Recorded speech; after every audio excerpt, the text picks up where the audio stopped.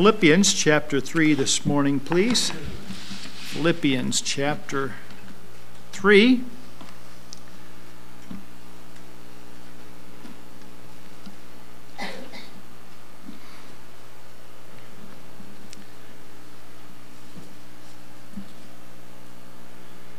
In Philippians chapter 3, the Apostle Paul is reflecting upon his salvation.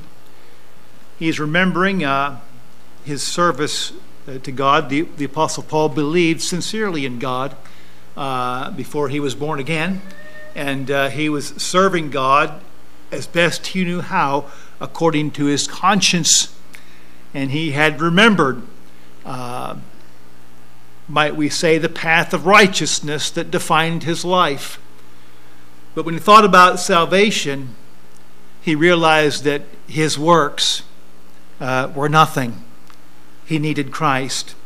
And so he writes about those things, good things that he was remembering, Philippians 3:7. But what things were gained to me, those I counted loss for Christ. Yea, and doubtless I count all things but loss for the excellency of the knowledge of Christ Jesus my Lord, for whom I have suffered the loss of all things, and do count them but dung, that I may win Christ, and be found in him, not having mine own righteousness, which is of the law, but that which is through the faith of Christ, the righteousness which is of God by faith, that I may know him, and the power of his resurrection, and the fellowship of his sufferings, being made conformable unto his death.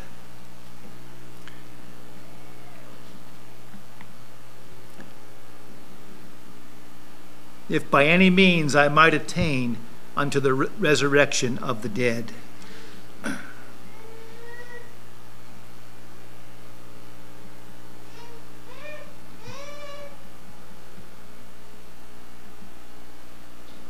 Amen. Let's pray. Heavenly Father, I thank you. I'm so thankful to be a part of a church that loves souls and wants the message to get to the lost. I'm so thankful that someone told me one day, Father, I pray that our hearts would, as has been shared, ever be watching for those opportunities to share this blessed gospel. There's none other name under heaven given among men whereby we must be saved. Father, we thank you that we have the privilege and responsibility to preach the gospel of Jesus Christ to the world.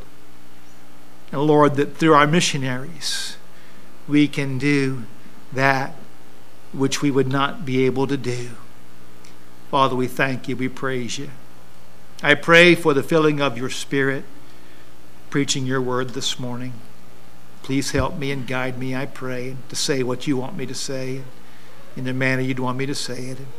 Fill my dear wife with your Spirit. Lord, please relaying the message in sign. Father, I thank you for already being in your house, for the word that's gone forth in the Sunday school hour to the children, to the adults. Father, help us to, as we sung earlier, make each faithful saying mine. Lord, to yield to your word and draw us closer to you.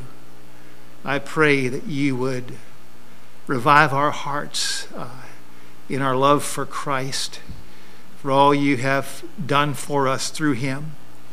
And I pray that you just speak to every heart. We're thankful for those here this morning. We're thankful for those that are with us online. Father, there are those there that have been faithful to be with us in that regard ever since they've been unable to be here because of the COVID situation and because of illness. Father, we're thankful for that, knowing that they're here with us in regards to that, to this streaming.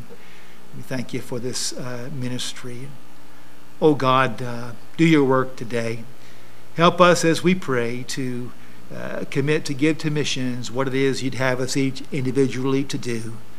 And that would be between each one of us and you.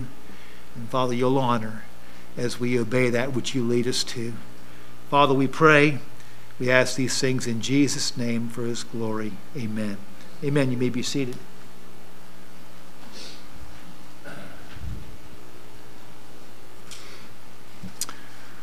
All right.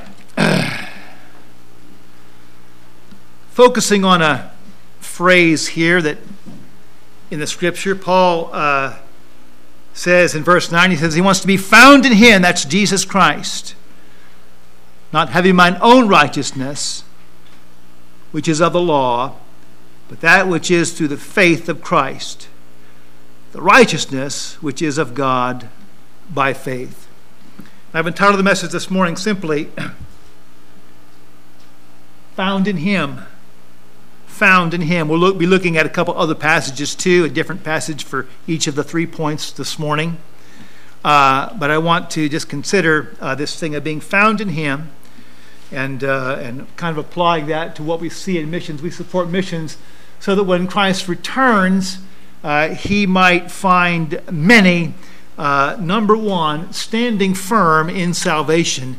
That He might find many, number one, standing firm in salvation. As I mentioned in that passage that we just read here in Philippians, the Apostle Paul is both reminiscing of the day he got saved, obviously, when he writes in the past tense there in verse 7, but the things which were gained to me, those I counted loss for Christ. He realized that all the righteous works that he'd done, and by the way, he was trying to do them according to the law. There's only one problem with that. The law requires perfection for righteousness. And when the Apostle Paul finally realized the perfection of Jesus Christ, he realized he had to lay aside his own efforts of thinking that somehow he could earn salvation, and that it all meant nothing when God has laid down the perfect sacrifice, and that we must trust in Him by faith alone. And then God counts us righteous. And that's what he's talking about there.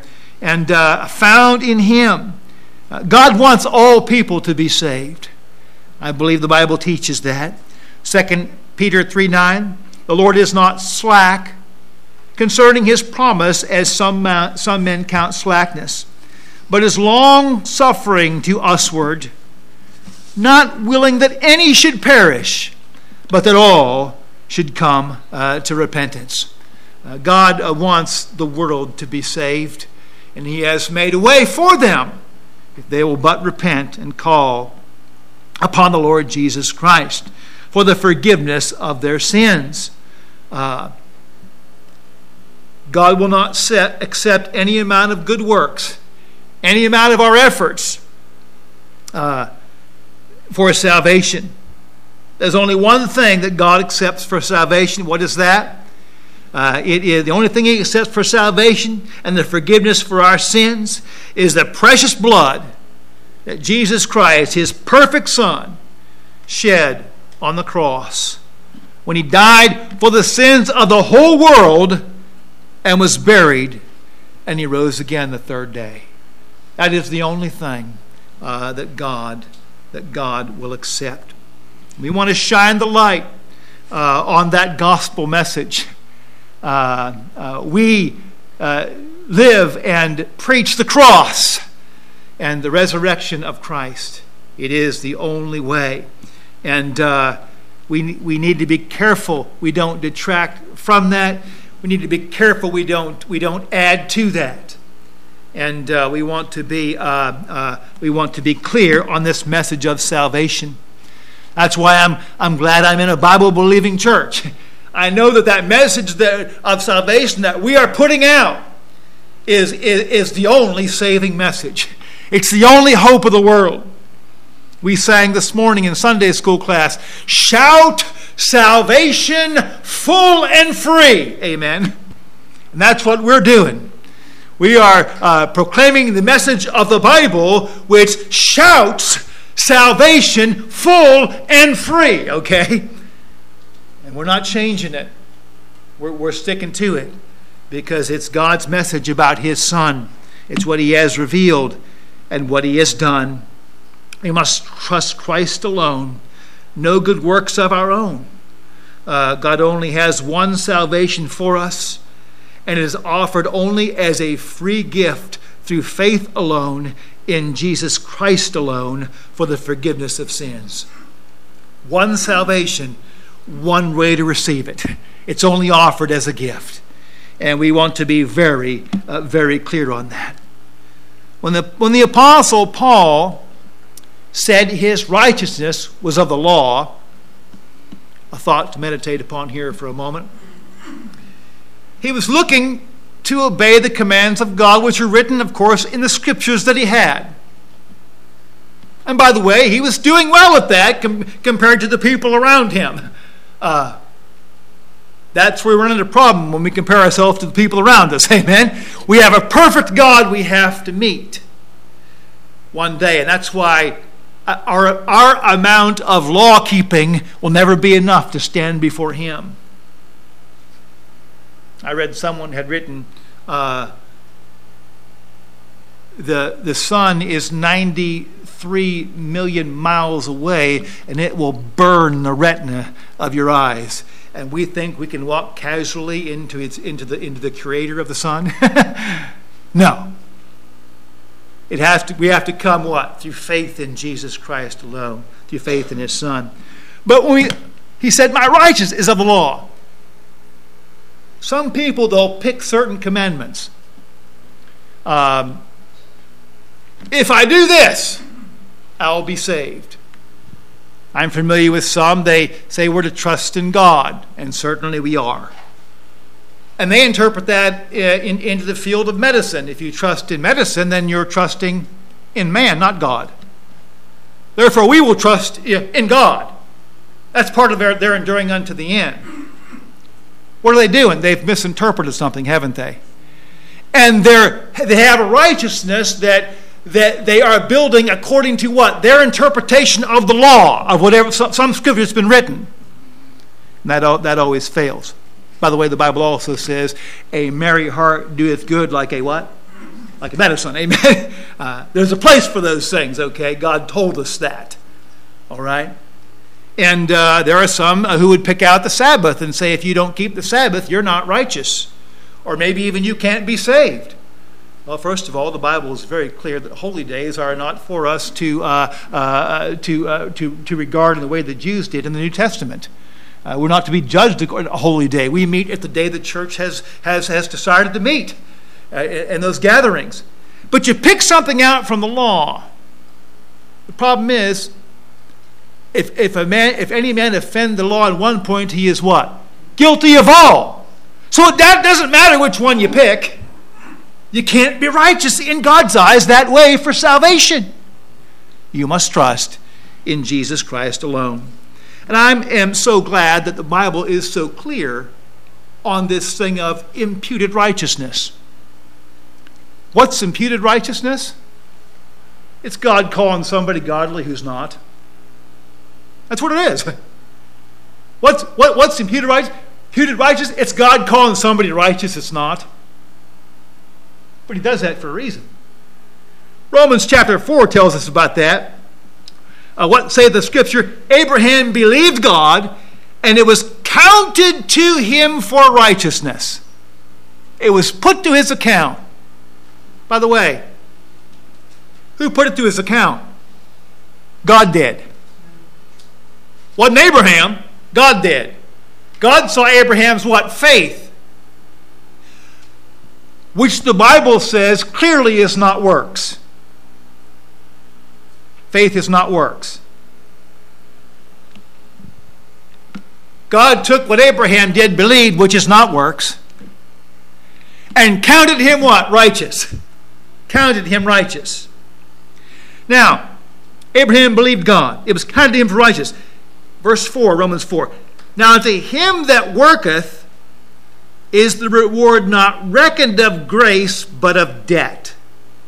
What has Paul told us there? If you work for something, your employer owes you the money that you worked for. If you're working for something, the person that, when you finish your work, the person that you're working for owes you that. If you have to work for salvation in any way, then when you're all done and your life's over, God owes you salvation. You have told God, salvation is not a gift. I will earn it by being this much faithful in my good deeds. I will earn it by keeping this little commandment I've picked out of the law, even though I know in my heart I don't keep them all the time like the law clearly says we're supposed to do. You see? And we're trying to say that God owes us salvation if we're trusting on any works. On any works. I like verse 5, Romans 4. But to him that worketh not.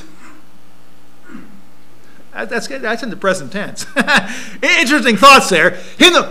Somebody has to give up saying, that's it. I've read the scripture. I know my heart. There's no way I can get to heaven by doing anything good that I do. Anything good that I think I might do. No matter how faithful I might think that I do it, I still haven't kept all the law and I'm guilty. That's what the law says, and that's what our own conscience will tell us if we're honest. And so the person who yields to the truth of their conscience and of the law says this, I'm forgetting works. When it comes to salvation, I will not work for it. I will not be found working for it. Or believing in my head that in some way I'm earning salvation by the way that I live or the works that I do. That is never true. And the person who gets saved gives that up in their head right there. That's what Paul did. All those things that he thought really counted for God, when it came to salvation, he said, I had to throw them in the trash. I realized not only would it not save me, it was dung. If I would trust in them, what a waste that would be. I'd miss salvation. I don't want to miss that. Jesus died for me and rose again. He's perfect. I'm going to trust in that alone. He goes on in Romans 4:6. David described the blessedness of the man unto whom God imputeth righteousness without works. Did you get that?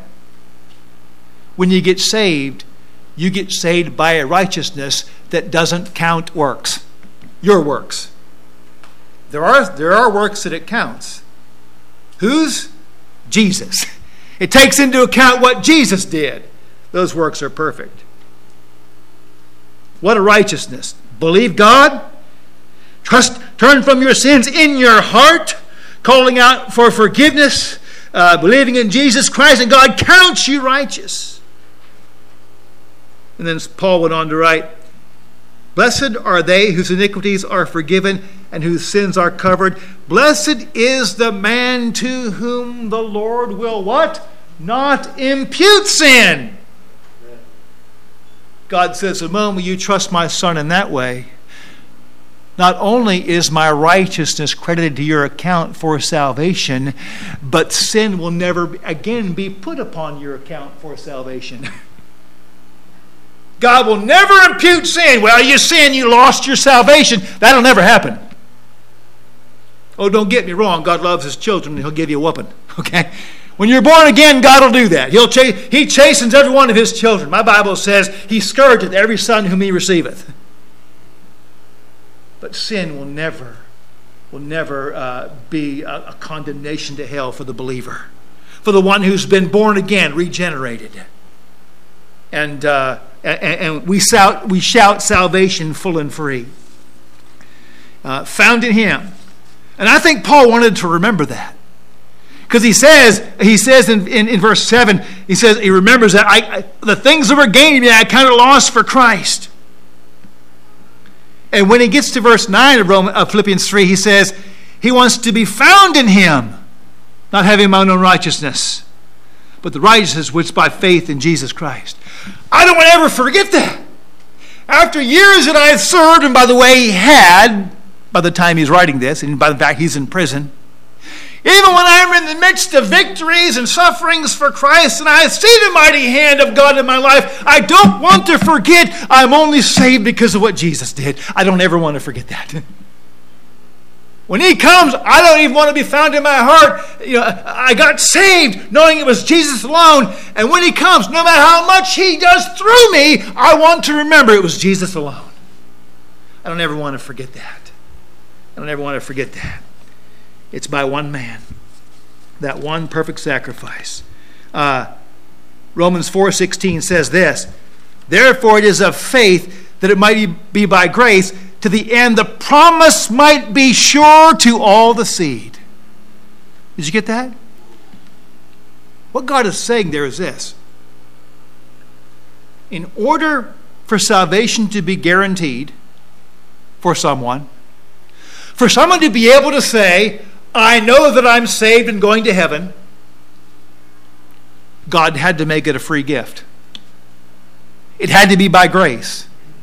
It had to exclude our works, because our works are imperfect. God wanted a perfect salvation. God wanted a sure salvation. So he had his Son die and do all the perfect works for us and rise again. And he says, now I'll count you righteous if you'll just do this. Repent of your sins in your heart when my Spirit convicts you, and believe in my Son and call upon him to save you, and believe that he died for your sins and rose again, and that's the payment for your sins. You trust in him alone, God says, I'll count you righteous, and your salvation is a done deal. And because you didn't do anything to deserve it, you can't do anything to lose it. No good works involved. Faith, yes. And thank God, the moment you believe, God gives it to you and promises not to take it away. We probably could lose our salvation if we doubted our faith later on. But God made it sure that the very moment we believe, Ephesians 1:13, we are what? Sealed on the day of redemption. The moment God sees that genuine faith, that genuine repentance, what a blessing. It's through Christ and Christ alone. F.B. Meyer, the English preacher and contemporary and friend of D.L. Moody, he wrote about two Germans who wanted to climb the Matterhorn. They hired 3 guides and began their ascent at the steepest and most slippery part. The men roped themselves together in this order: guide, traveler, guide, traveler, guide. They'd gone a little way up the side when the last man lost his footing. He was held up temporarily by the other 4 because each had a toehold in the niches that they'd cut in the ice. But then the next man slipped, and he pulled down the 2 above him. The only one to stand firm was the first guide, who had driven a spike deep into the ice. And because he held his ground, all the men beneath him regained their footing. F.B. Meyer concluded his story by drawing the spiritual application. He says, I am like one of those men who slipped, but thank God I am bound to a living partnership with Jesus Christ, and because he stands, I will never perish. And that's it. It's all on Christ. We sang this morning, Christ is all and in all in the Christian life, and we stand firmly because of him. Your salvation could not be sure if it were not a free gift offered to you by faith. It could not be sure. And by the way, it's necessary for the next point, because we're going to talk about sanctification next. Point number 2. Point number 2.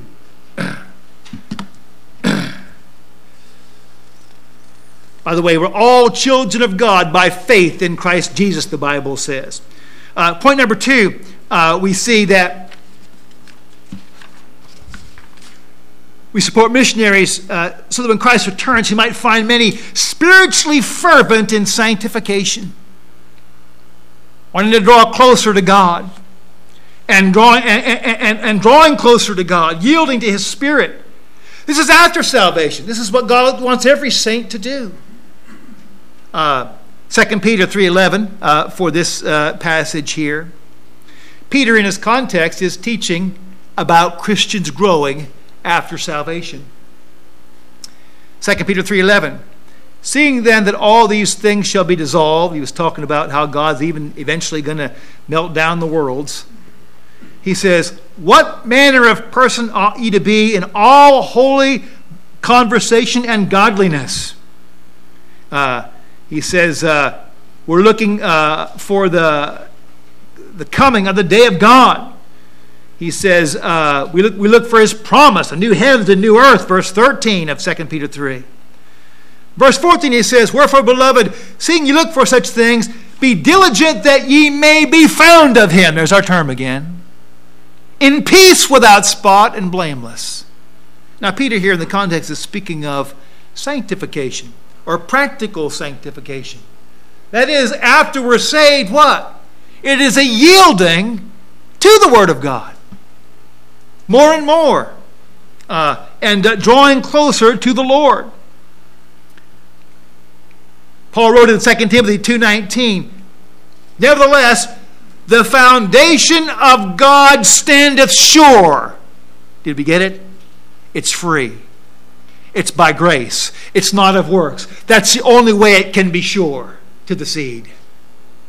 The foundation of God standeth sure, having this seal, the Lord knoweth them that are his. And if you are not sure on your salvation, you can't go any further. You can't go on to sanctification.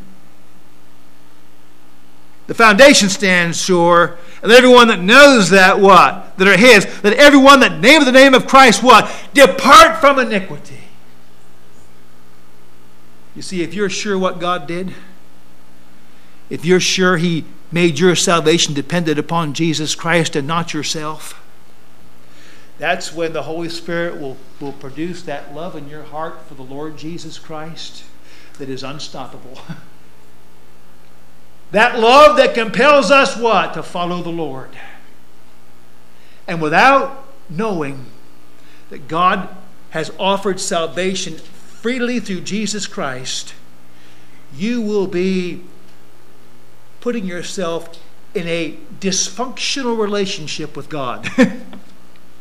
We've all heard about dysfunctional families. I was born in a dysfunctional family.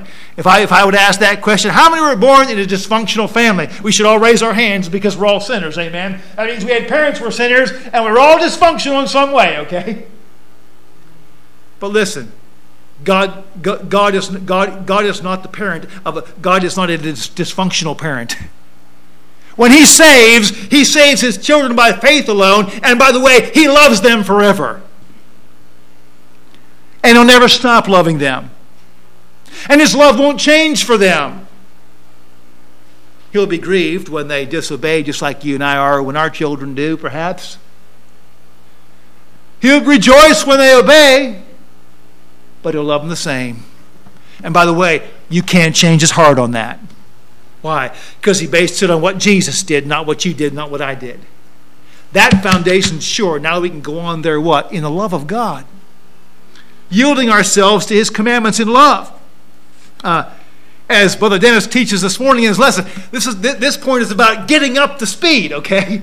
It's about getting in line with sanctification and growing in Christ as believers. Peter was talking about that, writing about that. It's obvious in the passage, if you look back at 2 Peter 1:5. Besides this, giving all diligence, add to your faith. You get that? Add to your faith. And then he talks about virtue and knowledge and temperance and patience and godliness, brotherly kindness, charity, these things. Adding to our faith, a sanctification. And adding these things. And he says,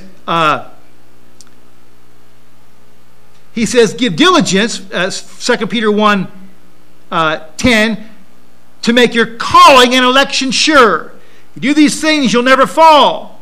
For so an entrance shall be ministered unto you abundantly in the everlasting kingdom of our Lord and Savior, Jesus Christ. So these are things that if we follow the Lord in them, we will be strong Christians. We won't fall into the traps of Satan. We won't become someone that falls by the wayside and becomes a dishonor to Christ, and he may have to remove us from the world early.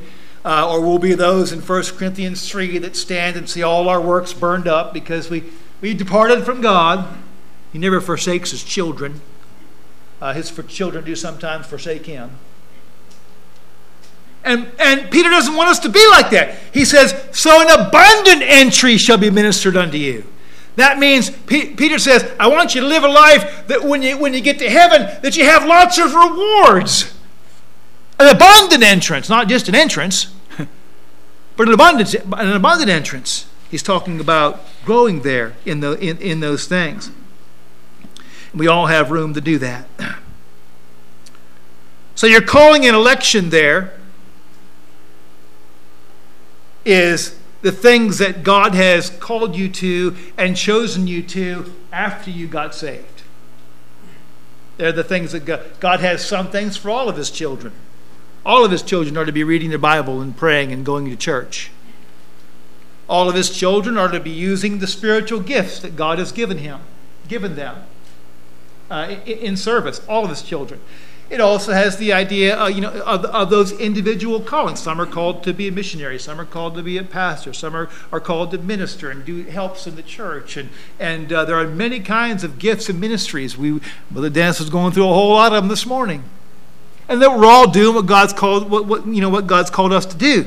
As we're faithful in these things, we can be rewarded much for these things. And that's what Peter is writing about there. And that's what that calling election is referring to there. But we're being compelled to sanctification. By the way, we all have room to grow closer to God, don't we? Philippians 3:12, the Apostle Paul writes, not as though I has already attained, either already perfect, but I follow after. I think if Paul says, I have some more sanctification to see happen in my life, we all can probably say that too, amen? I want to be closer.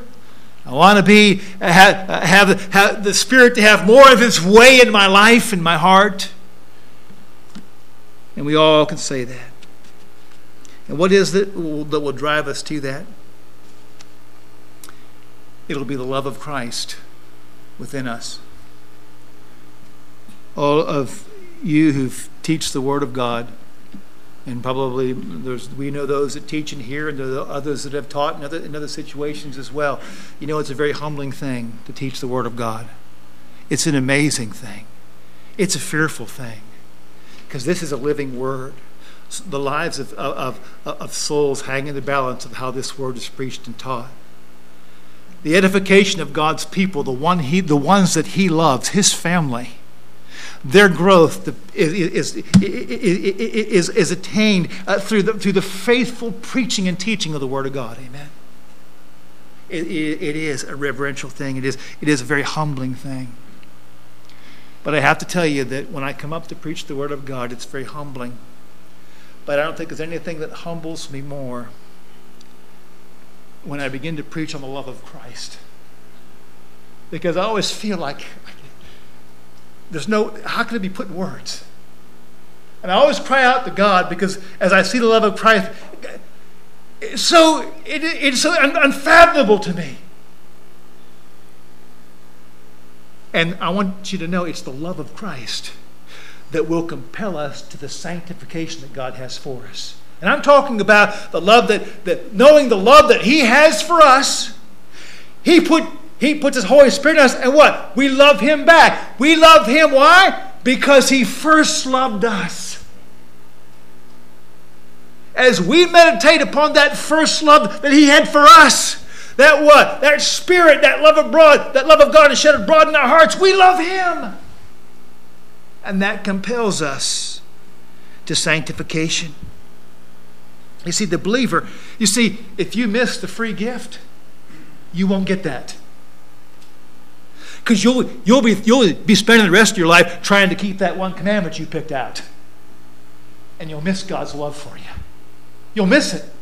You'll miss the very motivation that can compel you on to, and the only motivation, I believe, that can compel you on to greater sanctification. The Bible says, if it doesn't come of charity, what? It profiteth me nothing. You'll miss it if you don't get a hold of that sure salvation. God, it's free.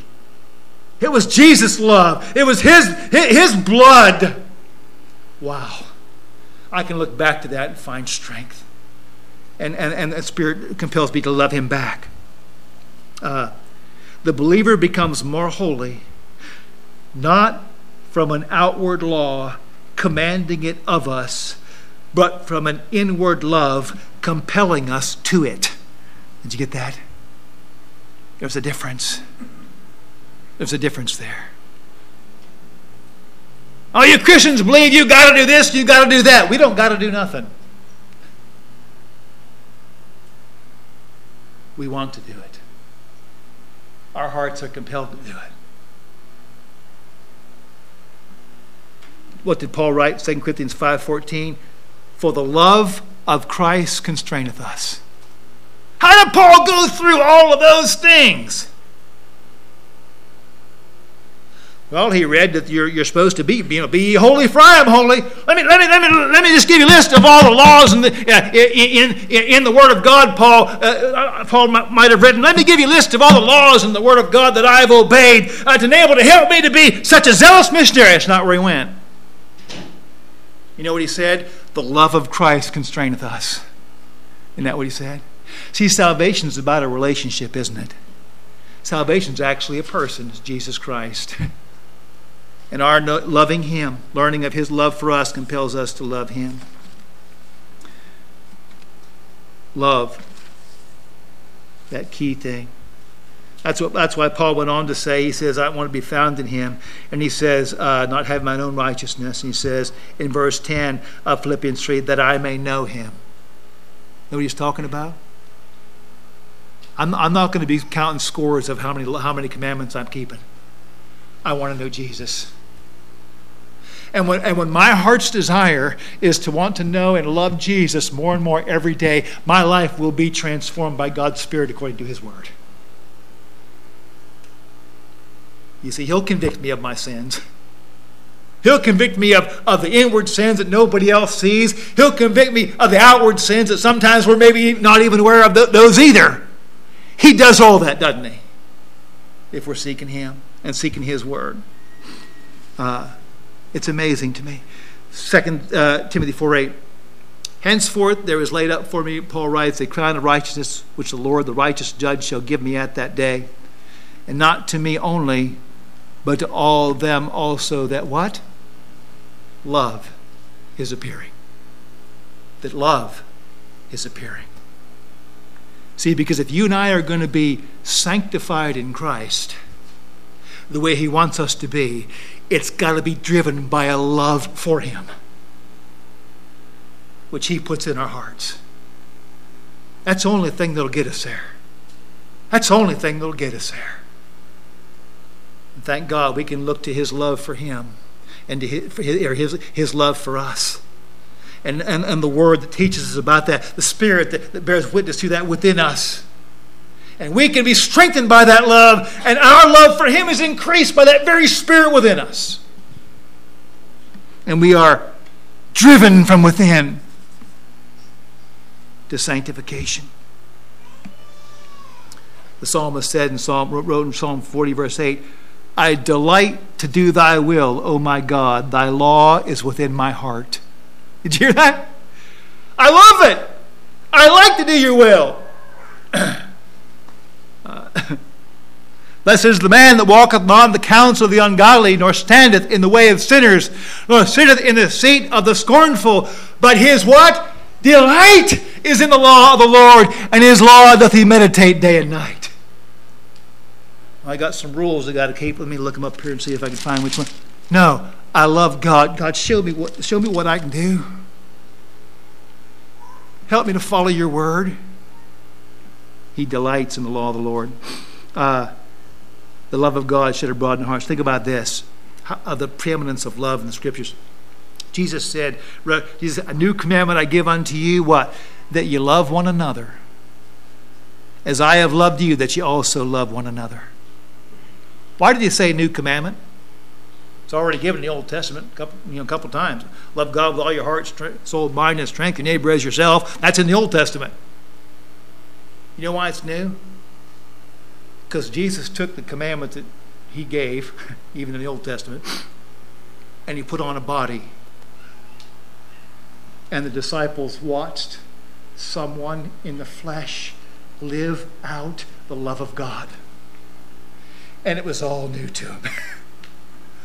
Wow.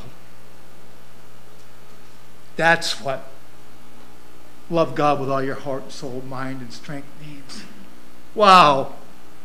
That's what love your neighbor as yourself means.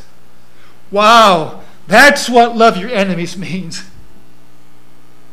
They saw it in the flesh. And because of his what?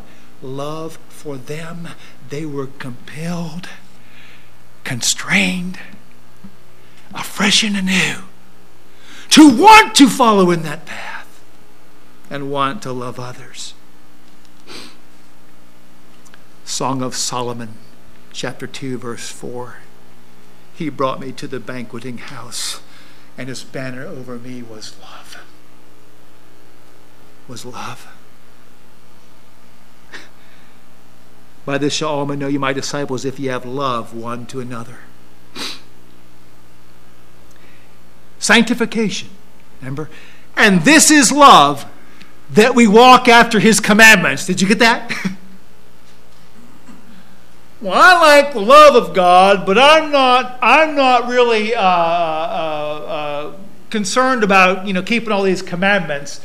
Listen, if you think you can love without the commandments of God, you're misunderstanding at least one, maybe multiple things. If you think you can love without walking in the commandments of God, either you're not understanding what the commandments of God mean, or you're not understanding what the love of God is, or both.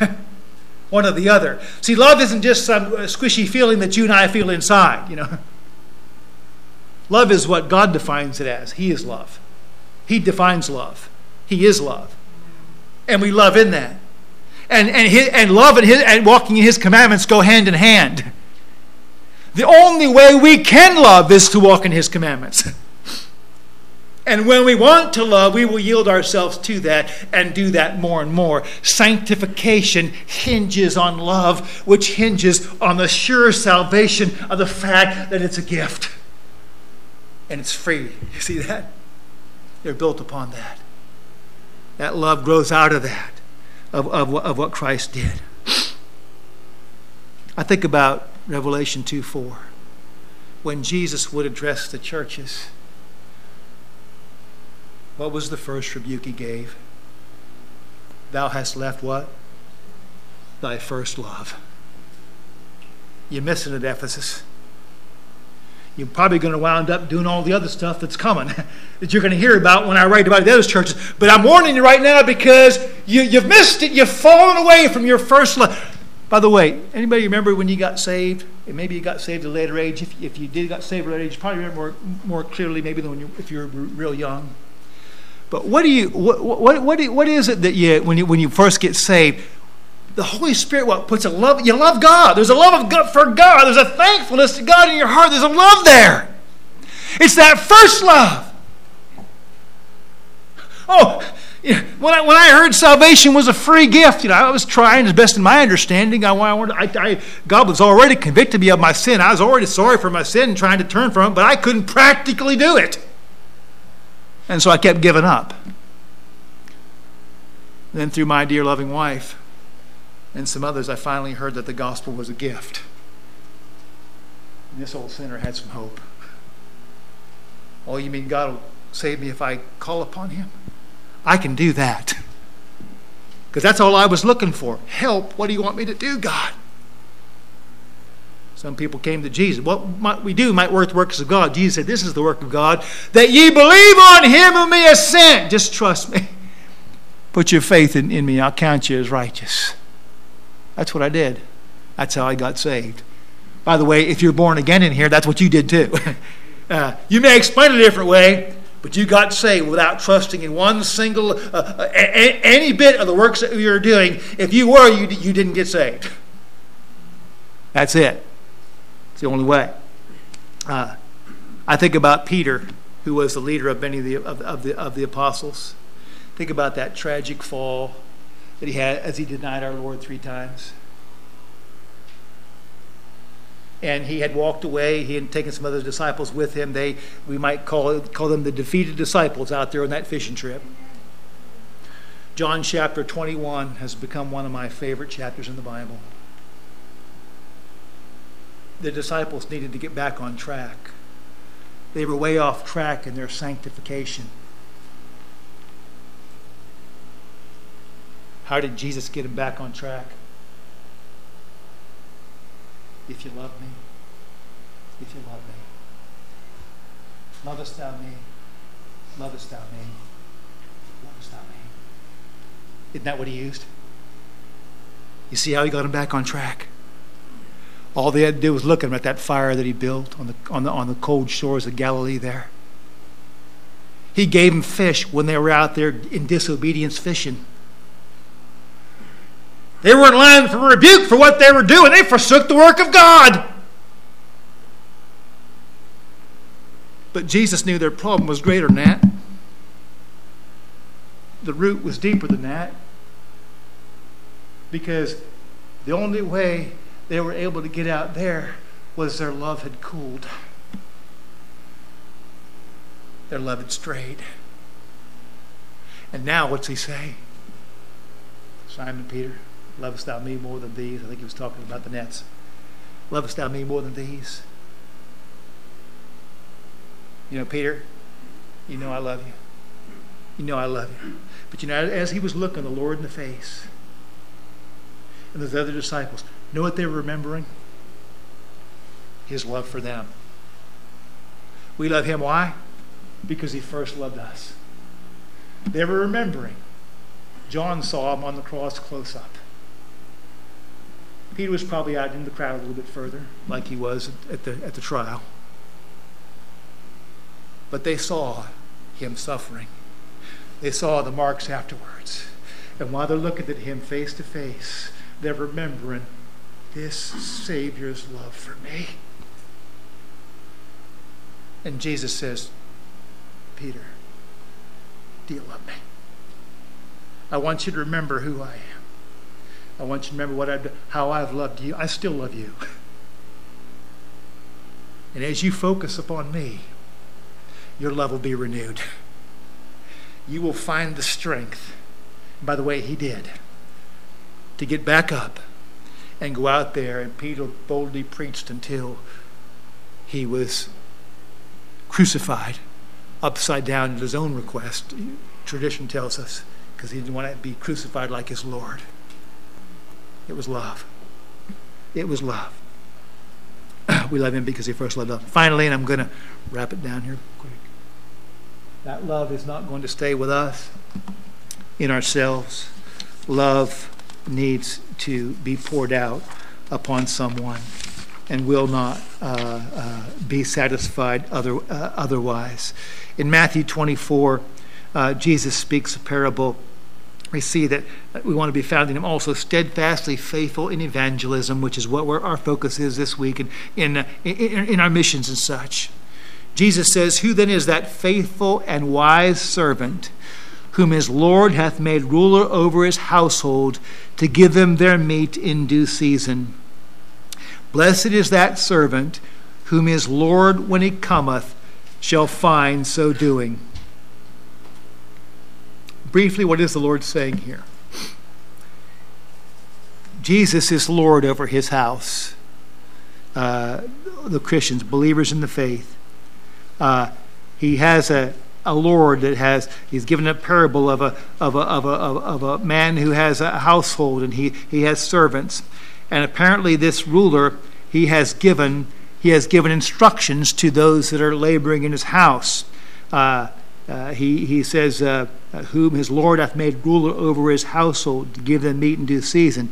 This Lord of a household has given instructions to all his servants on how he wants them to labor in his house, okay? That's what's happening in the story Jesus is telling. And then, apparently, that Lord goes away. And you read in verse 46, blessed is that servant whom his Lord, when he cometh, shall find so doing. So he's already given the servants commands, and now he's gone. What does he expect them to be doing when he returns? Just what he told them to do when he left. That's what he's expecting. And you know where I'm going. Acts chapter 1 and verse 8. We've often said, someone's last words are to be honored, and are important, are special. The last time that they would see Jesus in the body on the earth, right before he ascended, what did he say? Acts 1:8. Ye shall receive power after the Holy Ghost is come upon you. And ye shall be witnesses unto me both in Jerusalem and in all Judea and in Samaria and unto the uttermost part of the earth. Did you get it? That was the last thing the Lord of his household said before he left. And he's coming back. And he expects us to be doing what he said when he left. He goes on to say, so he leaves, and when he had spoken these things while they beheld, he was taken up, and the cloud received him out of their sight. And while they looked steadfastly toward heaven as he went up, behold, two men stood by them in white apparel, which said, Ye men of Galilee, why stand ye gazing up into heaven? This same Jesus, which is taken up from you into heaven, shall so come in like manner as ye have seen him go into heaven. Did you get that? The angels come around, and the disciples are there. He's just gone up in glory, giving them clear command to go into all the world and preach the gospel. And they're standing like, picture. And the angels are like, I picture me just smacking. What are you waiting for? What are you standing around for? You know what he told you to do. He's coming back. Get doing it. Amen. Get busy. It's a big world out there, okay? And what they were saying is, get busy. Your Lord's coming back, and you know what he told you to do. And I'm thankful that we can be witnesses here with those that we work, our friends, family, neighbors, and we can be witnesses around the world through our missionaries. And God wants, by the way, when it comes to God's household, he wants a big one. My Bible says in Hebrews 2:10, for it became him. That means it was just like Jesus Christ. It was just like God to pour out his love and make salvation possible the way that he did. For it became him, for whom are all things, and by whom are all things, that would be Jesus Christ, in bringing many sons, how many? In bringing many sons unto glory, to make the captain of their salvation perfect through what? Sufferings. Your love ever starts to flicker? Ever starts to fade? Ever starts to get cold? Just look back to Jesus' sufferings, amen. Just remember, we've not yet resisted unto sin, resisted unto blood, striving against sin, amen. Jesus gave it all for us. He gave it all for us. Get that love rekindled in the Word of God by the Spirit of God and love for the Savior. We'll be right back on track for sanctification, and we'll be among those that are supporting missionaries and being the missionary God wants us to be in the place where God wants us to be.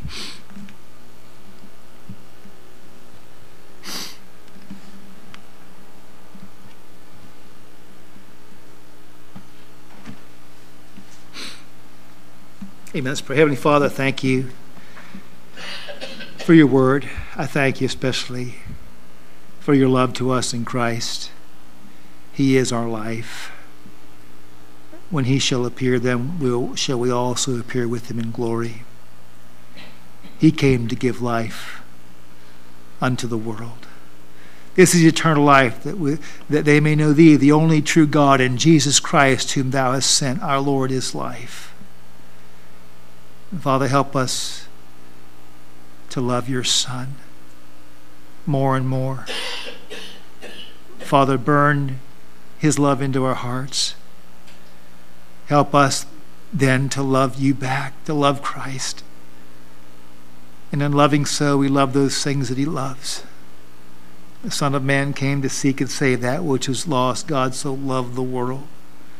Thank you, Lord, for the privilege to have a part in missions. And I thank you for our missionaries. We lift them up before you. You have cared for them wondrously through these difficult times, especially this year. And we thank you and we praise you for that. Help us also to continue to do our part in the midst of trials. Father, you are the one that is reigning in our lives. Father, you are the one who is in control of this world. And Father, you are the one to whom we look for all of our needs. And if it's not so, it needs to be in each of our lives. You will provide, you will guide, if we will walk in the paths that you have for us, compelled by your love for us, Lord, to love you back in that manner. And I pray to help us all in that, to draw closer to you day by day, and that we might be found among those in the process that would love your appearing. And Father, it'll only happen by your Spirit as we endeavor to love you and know you, like the Apostle Paul and so many others who were transformed by what you did from within them, and you transformed them by the sword of the Spirit, by your blessed word, for the glory of your Son. Help it and help it to happen in us, God. Help us to yield to you. We pray in Jesus' name for his glory. Amen.